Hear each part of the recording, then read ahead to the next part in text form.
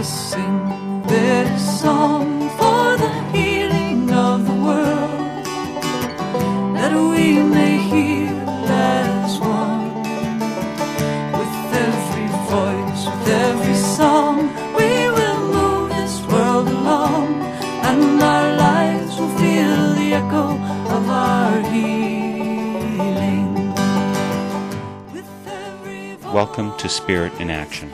My name is Mark Helpsmeet. Each week, I'll be bringing you stories of people living lives of fruitful service, of peace, community, compassion, creative action, and progressive efforts. I'll be tracing the spiritual roots that support and nourish them in their service, hoping to inspire and encourage you to sink deep roots and produce sacred fruit in your own life. Let us sing this song for the dreaming of the world, that we may dream as one. With every voice, with every song, we will move this world along. I spent much of my early life in a 45-mile radius of Milwaukee, Wisconsin, and so I feel especially connected to events and people there.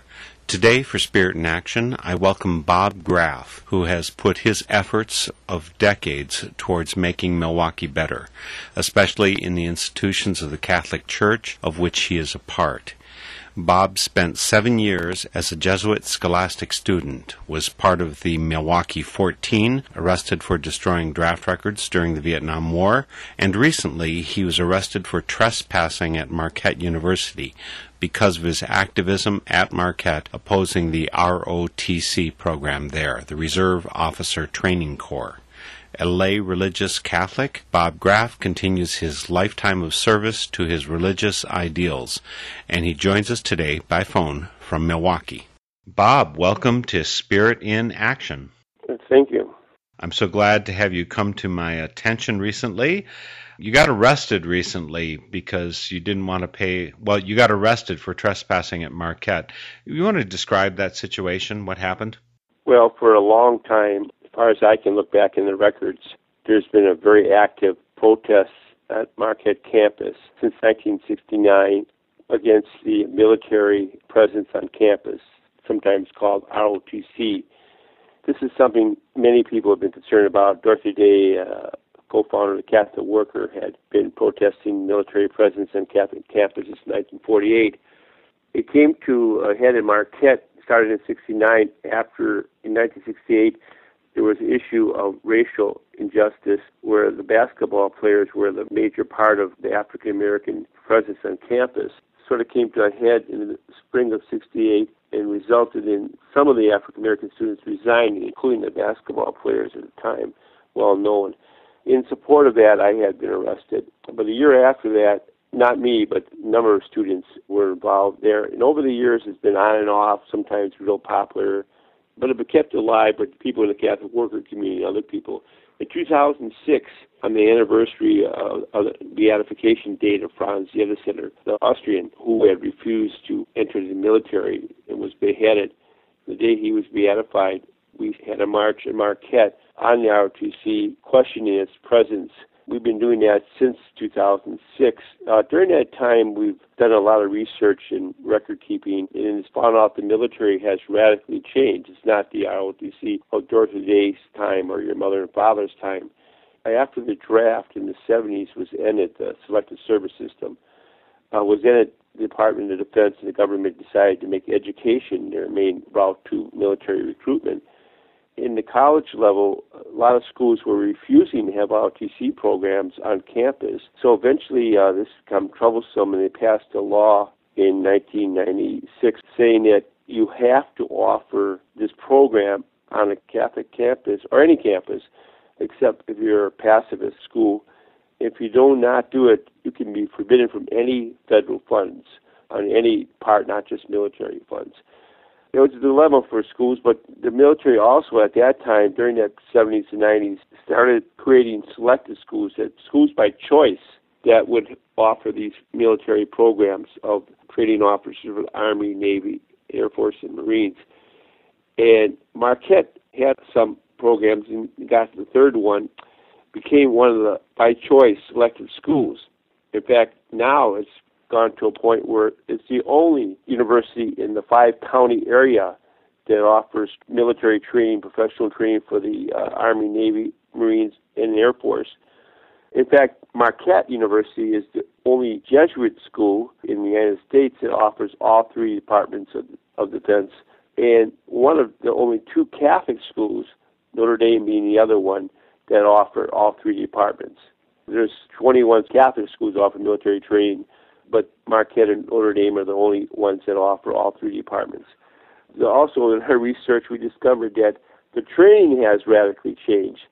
We had a movie shown of Soldiers of Conscience, which is a well-known movie made with the consent of the Army and the military that goes into very detail what is the military training that is also included at ROTC schools. And during that film, there's a ethics professor from West Point who talks about the training for reflexive killing, killing without conscience. And it shows in the movie how they're trained to kill without any decision-making, any conscious mode. It's just automatic on orders or on circumstances. And a part of this reason he explains is because in the Second World War, made a big research study afterwards, they found out that 25% of the military personnel had fired their gun at the enemy. And that's unacceptable. So over the years, various wars, Korean, Vietnam wars, they kept into this type of training, like sort of like a video game kind of thing. You just shoot on instinct. Now they have it up to over 95%. People fire their weapons at the enemy. This partially explains a little bit about the cases of suicide and PSAD that are increasing. In fact, this military officer even talks about that you can kill somebody without conscience, but it will eventually come back to you and haunt you, And this is what's happening in the present military, and especially in the wars now that many of us consider unjust and immoral, don't fit the criteria for war or self-defense that many of us are, even not pacifists are. So we've been intensifying our efforts, and in 2009 we started conducting these weekly prayer vigils during Lent where we would go into a library or into the Union and conduct prayer service like Stations of the Cross, wherever it may be, with our banners that gave our message, Marquette Teach War No More, Marquette Be Faithful to the Gospel, no longer host military departments, or more recently our message has been simplified to say Marquette Teaches Killing. This is my side of the story, but they've called the cops on us, they threatened us with arrest, but they have never arrested us all these years. This year, they served me with a ban at a prayer service in Lent. Just me, personally, there's a group of people there, and it's the order of no trespass, saying I'm unwelcome. If I come to Marquette campus, I'll be arrested for trespassing. And that's what, I went to Marquette campus, and I wanted to be arrested during the prayer service the Wednesday after. But I had been doing some research in Dorothy Day in the Catholic Worker Archives, which are exclusively, there. I mean, Dorothy would not be happy about that, but they're there. And I thought I'd come early, but somehow the security got the word, and they were ready for me. And so I went through the security. My card was deactivated. I went over to the desk, announced my name, and I was surrounded by officers. And then they said if I left, I would not be arrested, so I left right away. But then going back to my car, I said, well, I might as well stick around somewhere publicly because I have to meet these people at 4 o'clock for the prayer service. And so I was walking back up Wisconsin Avenue, and some police officers picked me up for trespassing because I had gone to the library, and that's what, is. Now, Marquette, in the order picking me up, it says I was a known trespasser, unapproved war, anti-war person, all that. But in Marquette's announcement to the press, and as a trial, they state that the protest had nothing to do with the arrest. The judge is very understanding, very sympathetic. Both the judge and the city attorney were very good. But really, after an extensive trial, they allowed us in municipal court. I was on the grounds, and even though I thought the security officers testified that day committed perjury and described it wrong, it didn't really matter. It didn't really matter that they told the press that I had been disrupting classes and knocking people over and stuff on campus. all these allegations really did not matter to the final thing, and then my fine was upheld, $171. And when I said I would not pay it, the judge said that if I didn't pay it in 90 days, they would come and get me and put me in the House of Corrections for 3 or 4 days to pay off the money. So that's a long story in a long way. Well, let's catch up on some of the pieces. First of all, it may surprise some of our listeners that Catholics in general would oppose military training at Marquette or in general. I grew up Catholic. My father was a proud veteran of the Korean War. He thought that it was a good thing for a man to learn about being a man is about. How prevalent is the attitude within Catholic circles, including yourself, of course, that training for killing, like they're doing at Marquette, is a wrong thing, that doesn't uphold the gospel? Well, there's a couple of thoughts here. One is that we have a very outdated justification for war called the just war theory. But as one of the moral theologians that spoke at the rally before the trial said very clearly, and he's very well-respected, Professor McGuire, is that even by those criteria, which are really not too relevant with modern weapons, there's no way you can justify a war, the kinds of wars that we're into, since the World War II. But then there's the other branch that says that believes in the church that gospel calls us to nonviolence love, and love your enemies and do good to those that hurt you and so forth. And that's a prevalent belief in the church too. Then there's the whole issue of conscience. The Catholic Catechism states the priority of conscience over anything the government says. It's sort of like a Nuremberg trial kind of thing. Your conscience is priority over that. But the military states very clearly in their manual that military values take a priority over your religious and personal values. So if you're ordered to do something, you do it as you're ordered. For example, there's a conscientious objection thing in the military, but there's no selective conscientious objection. In other words, you could believe in a justified war, but you can't go to any war unless you're in the military. And so this is what the movie Soldiers of Conscience is all about. It's about following some really long-term soldiers and veterans who, at these wars, Iraq and Afghanistan, object against, and they couldn't get, they were punished until they were found to be completely against all wars. So there's Dorothy Day on one side is a pacifist and completely against all wars, famous Catholic worker, Catholic person in every respects. And then there's other wannabe pacifists like me that really don't believe you can teach killing on instinct without conscience.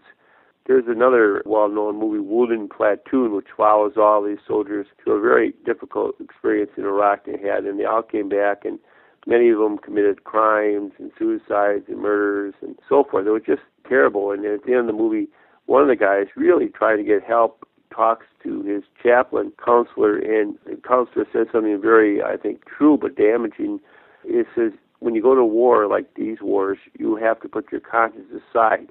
When you get done, you can pick it up again. And this is pretty much what the military teaches right now. So what happens is you do damage. You do damage to other people, and now we're becoming more of a drone-like military where more technical equipment, drones, secret squads, dirty wars, removed the American people from the experience of war. Many of us remember the Vietnam War watching on TV. Now you never hear about the... in fact, I have friends who deny that these drones really have damaged in children. And I've seen the pictures, I've seen the results and studies. There's just really complete denial. And people like Marquette don't want to hear it. So Marquette can't say that I was arrested for this. They have to say I was arrested for being a disturbance in campus with students and so forth. Because if they say that, they have to argue against all the various moral and theological arguments. We've had tons of research, and they have just ignored everything. Ignored our signs, ignored our papers. We even sat in the new president's office one day about a year ago, and we got a meeting with him. We got a meeting with him eventually, and we asked him some questions, very simple, and he just wouldn't answer them, period, They can't say, yes, we teach reflexive killing, and they can't say, no, we don't, because we know they do. So they just sort of go after the messenger, like defame me, and there's been others in the past. Or they ignore us like they did the vigils, just, never arrest us, just pretend it doesn't happen. That's where we're at. We're at a point where the Catholic Church is very clearly, in fact, Pope Paul John II, who's now up for sainthood, very clearly stated the war was immoral, illegal, and unjust. The Iraq War. He sent his embassy to President Bush at the time to tell him that it was a crime against humanity, and we did it anyway. And he was very clear, and the teaching of the Church is very clear. Even if you accept the just war theory, it's clear. One of my friends, a professor, Marquette, retired now, said that the just war theory pretty much went out the window with the atomic bomb because it never was intended for the modern weaponry. You know, St. Thomas Aquinas had no idea when he was talking about war that was going on there. But even the old standards don't apply. I mean, you have to, you know, the innocent survivors, just 6 standards. None of them apply to this modern warfare. There's no justification for these wars. So the Church has condemned them, condemned the killing, but the Catholics, especially the local American church, like the church in Germany, just pretty much ignore it. Gordon Zahn did a study, a very active peace activist from Milwaukee, creator of Pax Christi and a couple other Catholic Peace Fellowship, did a sociological study about the German war and the church and the German war Catholics. And, you know, they pretty much went along with it all, even though they didn't like Hitler, didn't like what he was doing. There was people like White Rose and Franz, and yet there are people who spoke out. But in general, the Church has been, you know, with the government. And the same here in the United States. And I'm not saying it's compared to Hitler or Germany. I'm just saying it's the same principle of, you know, I had a good friend of mine say the principle, and put it this way, I don't want to hear it. They just don't want to hear it, you know. And it'll come out over and over again until they finally admit it and open their records. It's this whole Catholic Church thing of secrecy and transparency. We see this everywhere in the Church, you know, so...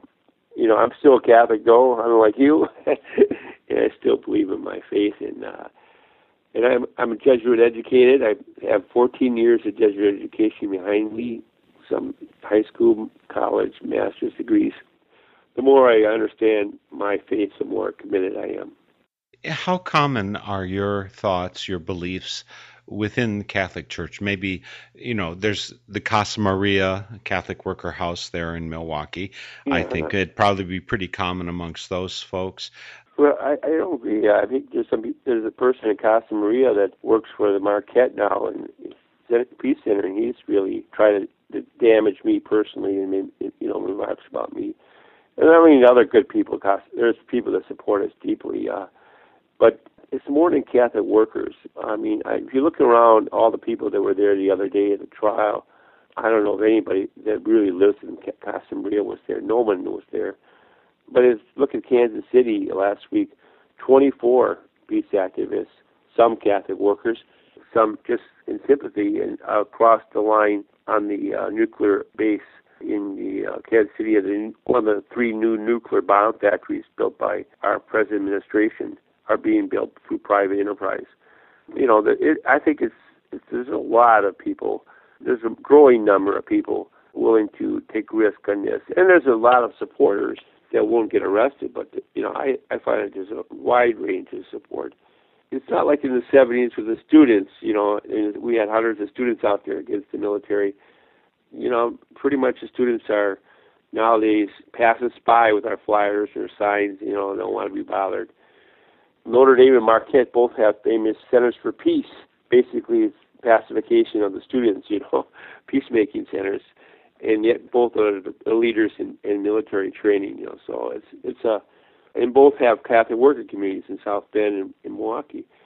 So I think it's a lot bigger than Catholic workers. I mean, they are some Catholic workers. I feel myself, I call myself a Catholic worker, even though I'm not part of Casa Maria. It's just like there's a movie out now called Hidden Stay. I don't know if you've heard of it.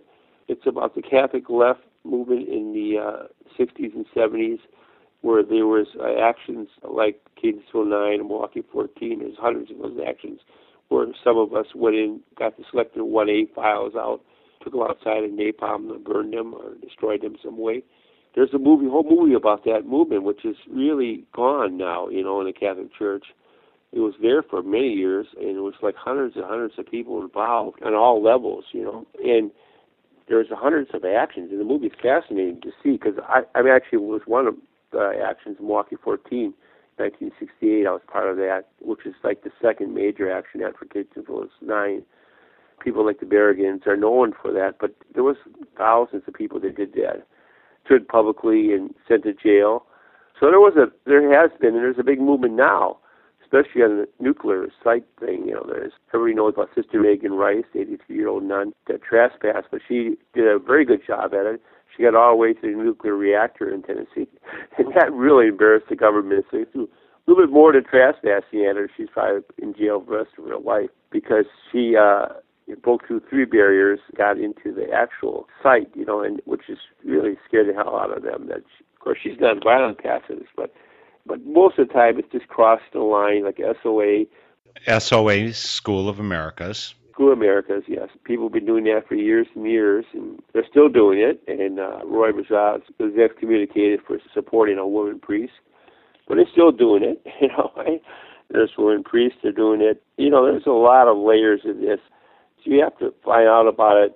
Like Catholic workers have a little list they go tell us people about it, or NCR has articles, Catholic Reporter.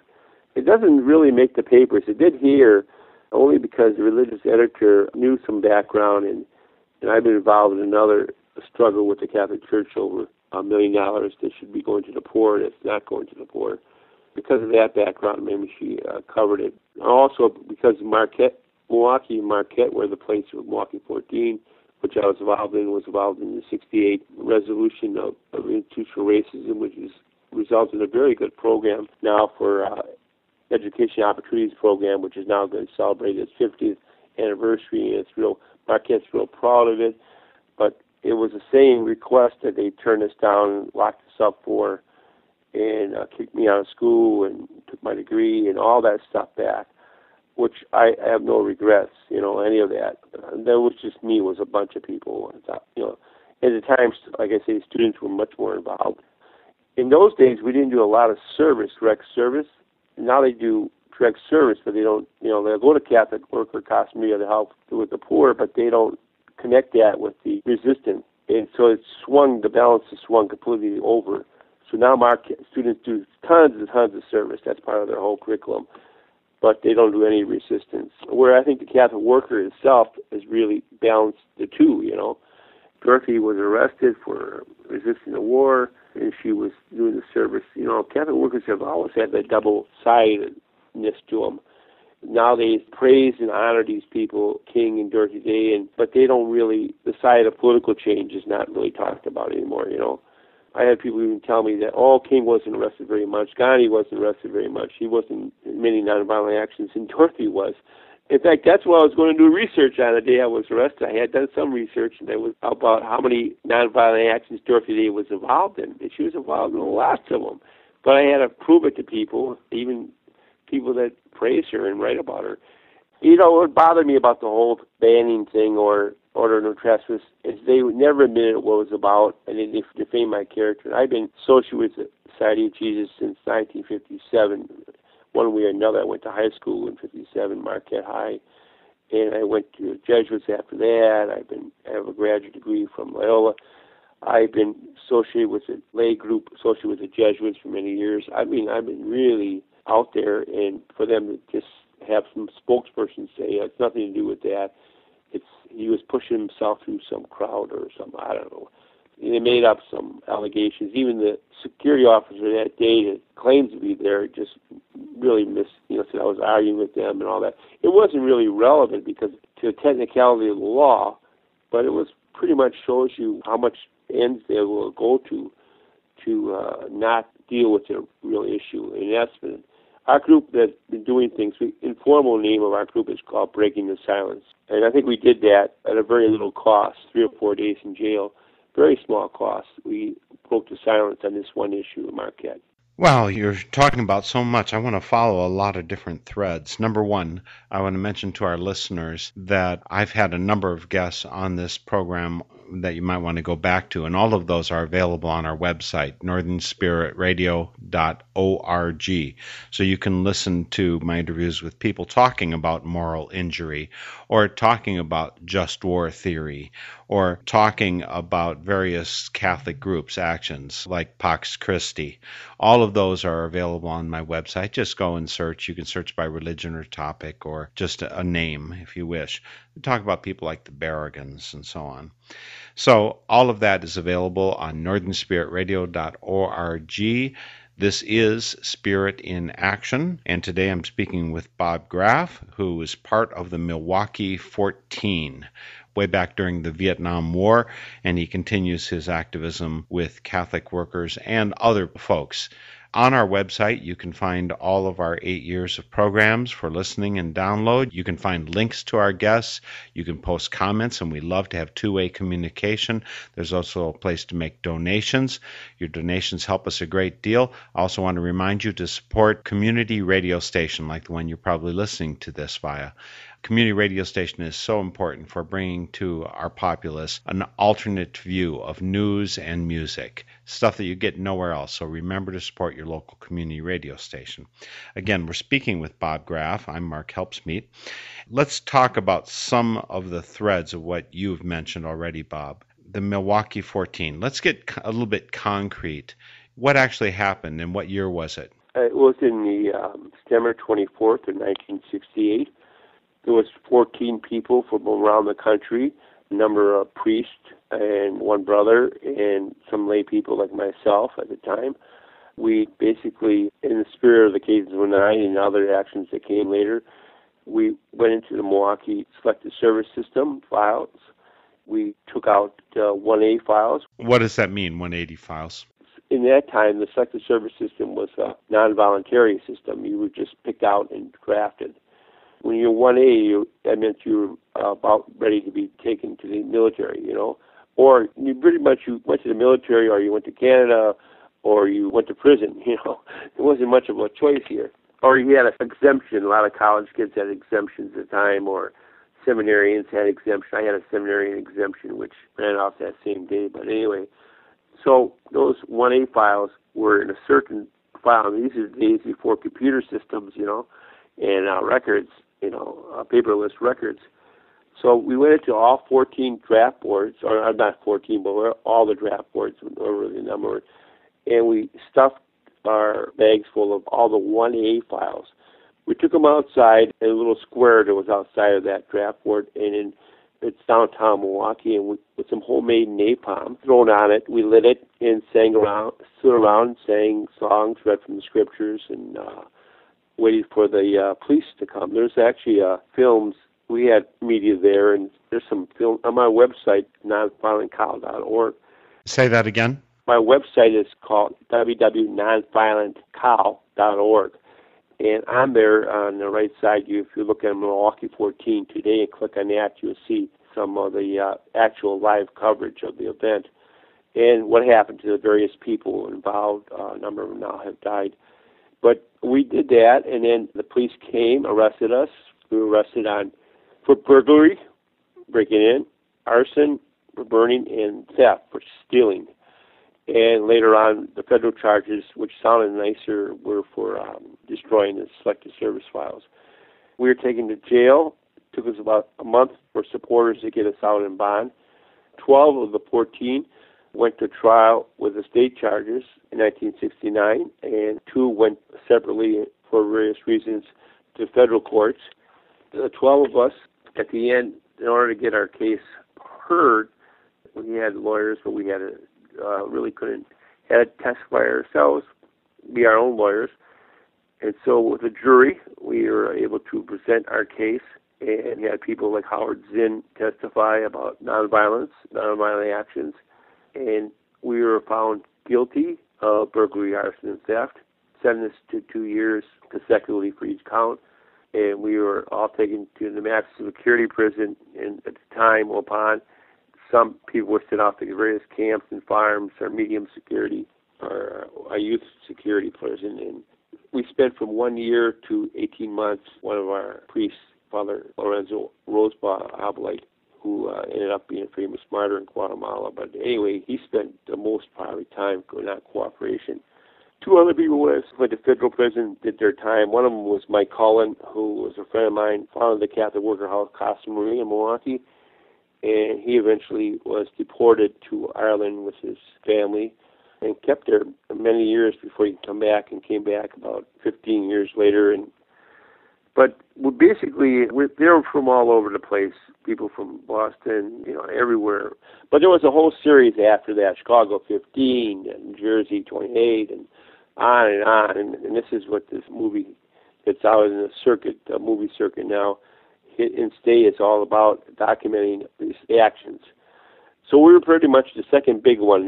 Phil Berrigan had poured some blood with some other people before in Baltimore before the Catonsville 9 action, and then there was the Milwaukee 14, and then there was like tons of them, a slew of them all over the place. And basically they were the similar format. That's what the movie's called. We hit the action and stayed and were caught, and went to trial. Actually, some trials they were found not guilty once in a while, but mostly people served sentencing.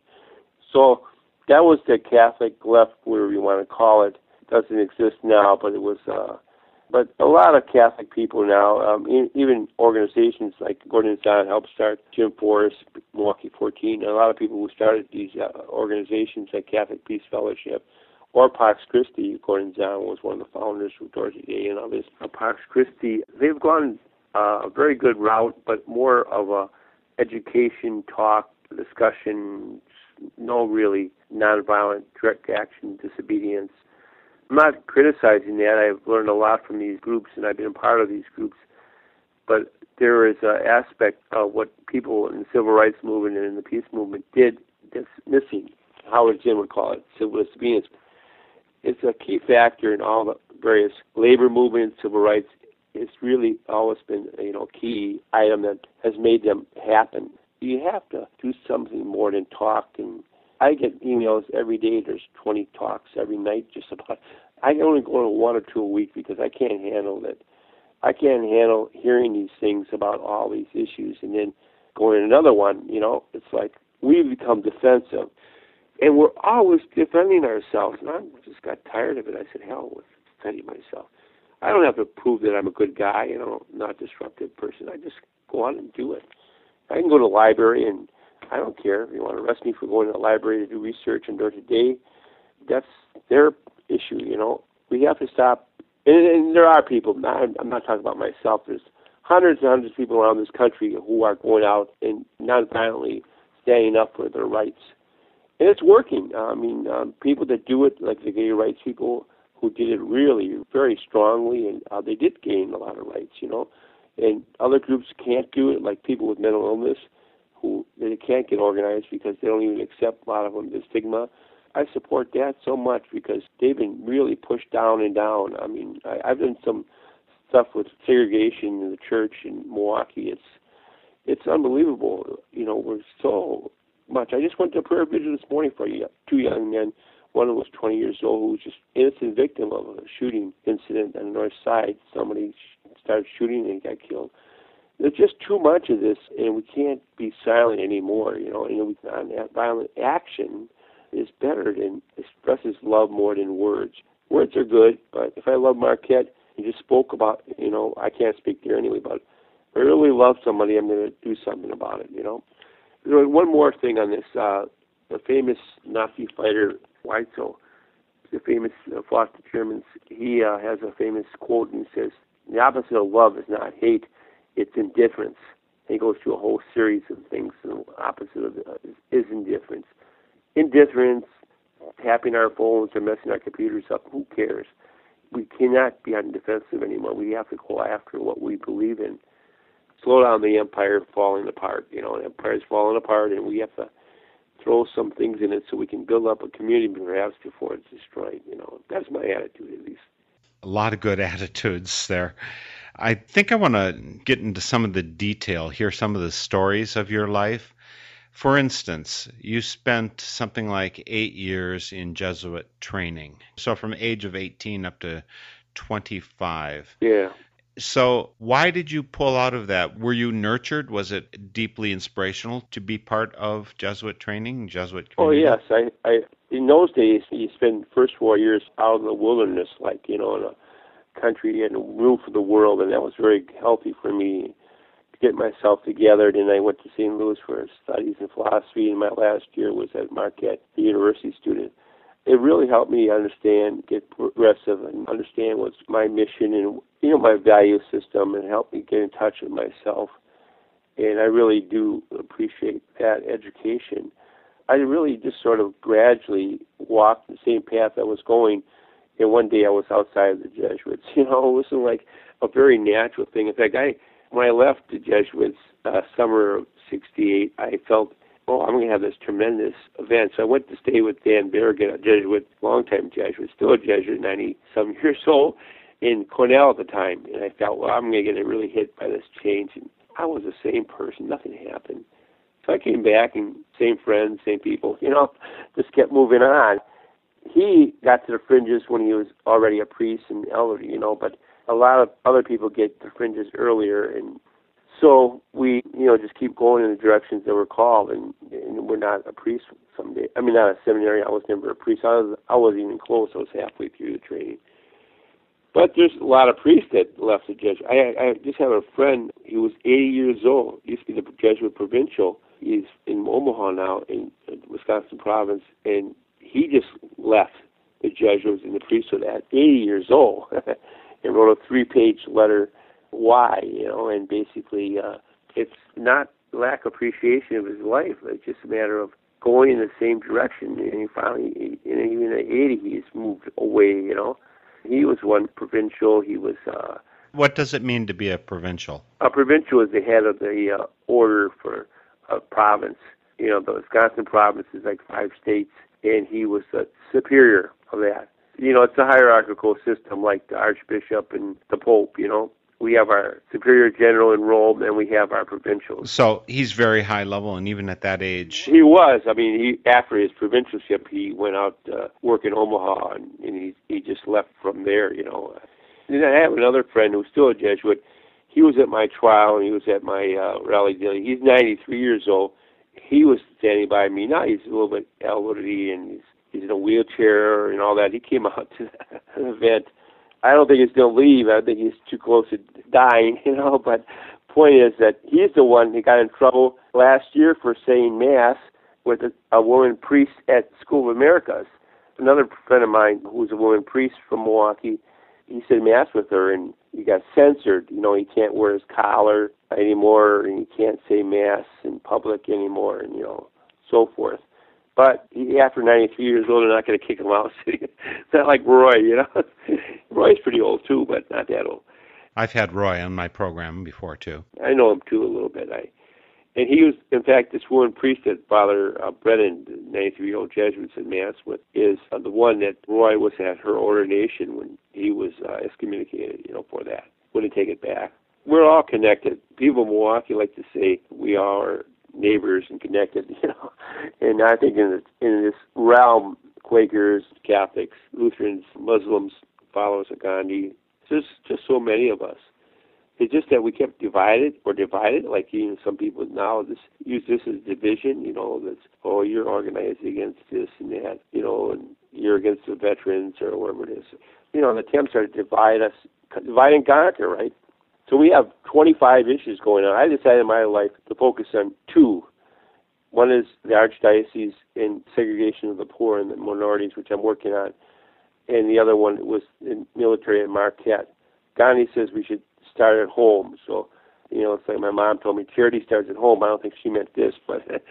And so I decided to look around, and there's all these issues, there's so much that can be done. I'm going to focus on just 2. One is for the church to spend that $1 million they got from sale of churches in North Central poor area to the poor, which we're not quite winning that one. And the other one is Marquette to not teach killing anymore. So that's my 2, not that I don't support other ones. I go to other events and I do works of mercy kinds of stuff. But in terms of, we got too many going on, and we can't be going to talks every night and then coming home and going to another talk, or another fundraiser. I went to Haiti, and all these groups were raising money for Haiti. I went with the SOA Watch people, with Roy and other people to Haiti somewhat after the earthquake. And all these groups I was giving money to, they had just abandoned the camps. They had raised all this money. The camps had no toilets, and they didn't want them in the camps, and they had no food. People were just worse off, and there was no housing going on, and all these millions and millions of dollars. In fact, Bill Quigley, you might know too, did a study of where the money went, and it didn't go to the people. I stopped giving to all these groups, because I just can't deal with that. It's all this talk and show and fundraisers and money, and the people are just worse off. And that's what's going on in the whole world. And, it's like I've been in other places like El Salvador, Venezuela. I've seen all the side, and it's just like we're all connected, and we're all fighting for the same thing. It's just that we're kept divided. And it wasn't that way in 68. When I walked down the street in Milwaukee 14, people would love or hate what I did. At least we took a stand. Now they just say, I don't want to hear about it. I don't want to talk about it. Or the left side says, the active side says, oh, we got to go to another talk tomorrow. There's Cuba, there's this and that. And we keep chasing around, and the conservatives then react, and then we end up with a health bill that's written by the health companies, and then the health companies now are fighting the health bill what they wrote, It's like we have an immigration bill, and we give in to all these terrible things, and then they say, oh, well, we want more, I don't know. It just goes on, and until we get on the offensive. As Marquette, I think, was a little bit on we were on the offensive a little bit in this trial thing. We made it our issue. We could have reacted to all these personal attacks. We did not. We had people speak to what was really going on, Even the judge understood it. The judge and the city attorney, the judge said, outside of this, I would agree with you, Mr. Groff. I benefit from your years of, in the both of them were African Americans who had gone to Marquette and benefited from what we did. But they, technically, I did break the law. There was no denying that, But the point is that we got to go on the fence. The fact that they allowed us to do this in the city municipal courtroom, gave us hours of time to have this trial, was unbelievable, gracious, That's our victory. And not just getting out, doing it again, keep it. Like Catholic workers or people against the nuclear movement, they just keep doing it. They keep crossing the line at the 3 plants. How many people recognize we built 3 new nuclear plants in 30-some years? We never had a new nuclear bomb plant. Now we have 3 of them coming up in Tennessee, New Mexico, and Kansas City.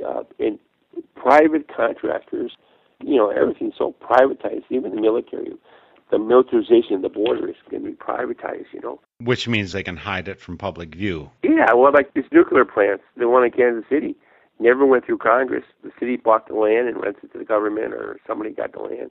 If private companies built the plant, and they're making nuclear bombs. I mean, the money's coming from us, but we never had to go through Congress.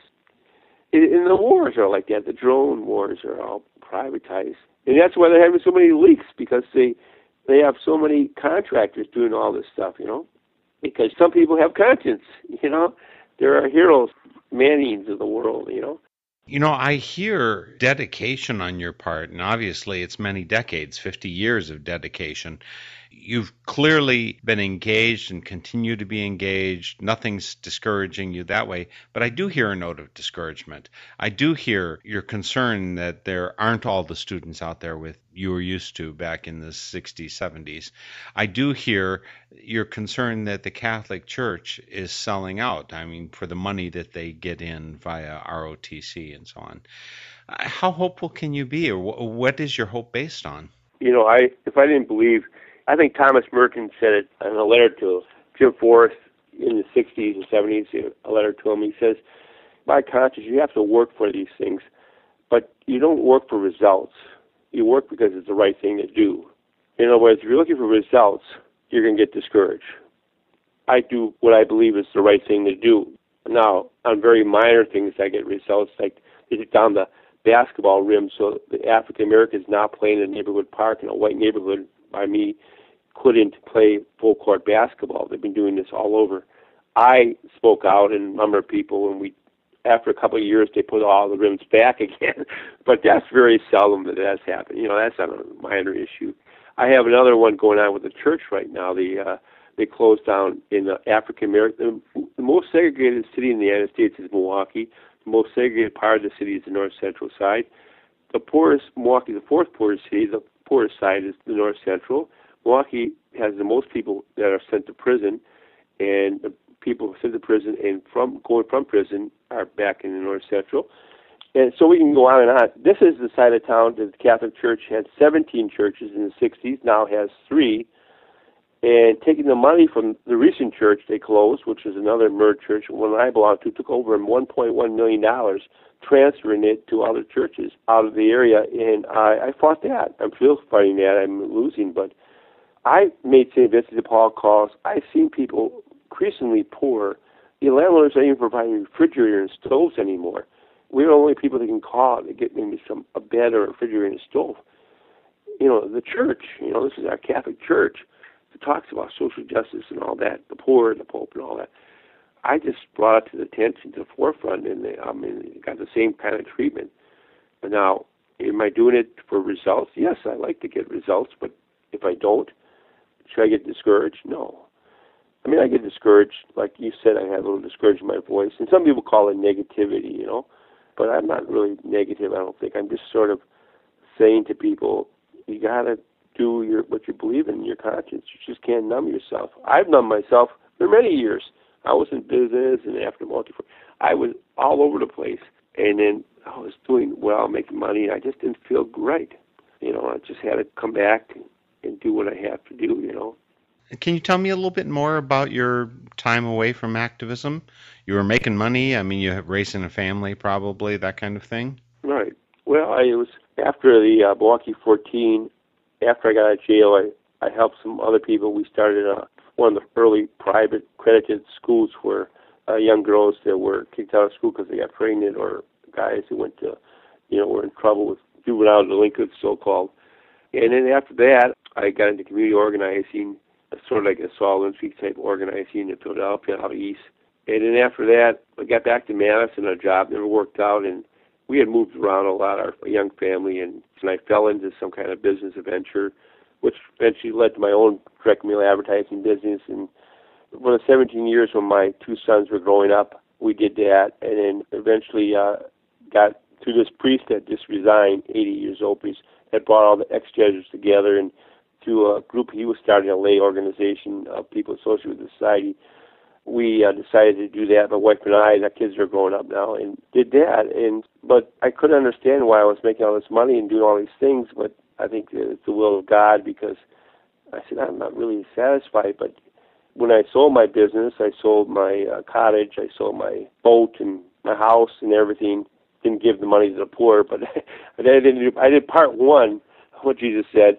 But I was able to, with that sort of resources, come back and work in St. Vincent de Paul. I worked in as a youth minister, my last jobs in church work, with kids and social activity, and then I retired when I could, and I had that money, help me get settled down.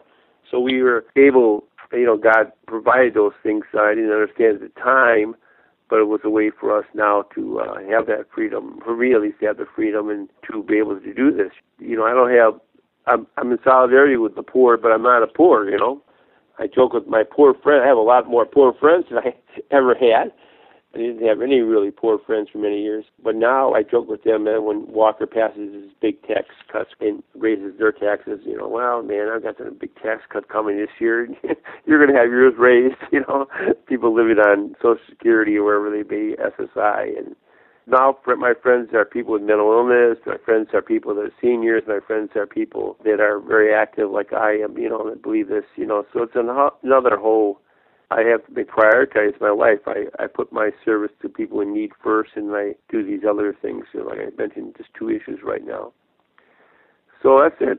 I have a house, a car, and, I have all the comforts. I have grandchildren. So I'm blessed. I'm very blessed. In fact, when I do things for people, they all say, I wish I could pay you for driving me here. I said, no, you've given me so many blessings. I get tons of blessings. Every day I go to people's houses and do things for them, and they, we go to the poor not to do things for them, but to get our blessings. God gives all His grace and blessings to poor. One of my Indian priest friends told me, and we got to go there to get it. So I'm really wealthy right now. I'm blessed every day. I feel blessed, and I'm not saying this in a sort of a corny way, but I just feel when something's right, it's peaceful. When you get your mind disturbed, when I start thinking about all these things they're saying about me, it gets me upset. But when I think about all the good people that are believing this, I really feel peaceful. So that's they call it nation discernment. Saying nation is as discernment of spirits, which I did study, by the way. You discern what is God's will for you and God's conscience for you. Looks like you found what God calls you to, and you're living it out, and who could ask for more? Yes, amen. You mentioned, Bob, that your website is nonviolentcow.org. Why Nonviolent Cow? There's two parts. The nonviolent part is what we talked about today. The other part I'm interested in is growing. We have growing power here in Milwaukee, growing ecologically sound, organic way. I have gardens all over my house, my small house, and using worm castings and worms, we can grow a lot in small areas. And so the first name I had for it when I started the site was nonviolentworm.org. In fact, if you look that name up, you'll still find my website. And I do a daily diary of the worm, which I've done for many years now. And basically it was about my observations in life. One of my teachers at Jesuits taught me how to make little observations. It's gone from growing stuff, nature, and it's gone back to the civil rights, it's gone back to peace, war, this kind of issues. In that website, I have one side is about growing stuff, using worms and so forth, and compost and castings and worm poop and all that. The other side is about this all Marquette, nonviolence and stuff like that, and I try to connect them both. And then the name change came about. People say, well, the name worm means a lot of things with viruses and worms in your computer. But I went to India, a Gandhi pilgrimage with some Gandhi leaders, to stay in ashrams and various places, and I saw that the cow had a special place, and it wasn't for the cow is meat, because they don't eat it. It wasn't for the milk, which is a secondary thing. It was for the cow poop. And the cow poop, dung, as Gandhi praises greatly, was dried out and used for planting, as farmers do here, but they also added worms to it, castings, which is I found in Guatemala, all over the world. This is not new thing we've learned here in the United States in growing power. This has been going on for years. And worm castings, or worm poop as you would call it, have this tremendous value of healthy organic enzymes and so forth. It's the best kind of natural fertilizer you can get in the world. And so they feed the worms in the cow poop that have just dried out, and they create this beautiful soil of energy. They bag it and they use it for the land. This is all over the world. They do this. This is a very ancient way of growing, and we brought it here to town. And so I saw the cow as a symbol, and then of course there's the wild cow, the cow that just roams everywhere. And they use the cow urine, the cow milk. The cow is everything, and that's got a holiness to it. So I call it nonviolent cow, but I still kept the diary of the worm. And also my son moved to a house across from a dairy farm. So now my grandchildren are showing cows at state fairs. And so cows are a big part of my life. Every time I go up there, I can take pictures of cows, for my website. I hope you keep getting that name out there in the public. I wanted to say milking it for all it's worth. Oh, yes. Wow. Okay. Yeah, you were expecting that. Okay. No, I didn't. That's a new one, but I like it. Thank you so much for doing that work, for standing as a longtime witness at Marquette University because you love it. Yes. For you to be there standing in love and to help Marquette University and the Catholic Church to be better, that's just a wonderful witness. I thank you for doing that, and I thank you for joining me for Spirit in Action. Thank you very much for inviting me to join this. The theme music for this program is Turning of the World, performed by Sarah Thompson. This Spirit in Action program is an effort of Northern Spirit Radio. You can listen to our programs and find links and information about us and our guests on our website, northernspiritradio.org. Thank you for listening. I am your host, Mark Helpsmeet, and I welcome your comments and stories of those leading lives of spiritual fruit. May you find deep roots to support you and grow steadily toward the light. This is Spirit in Action. With every voice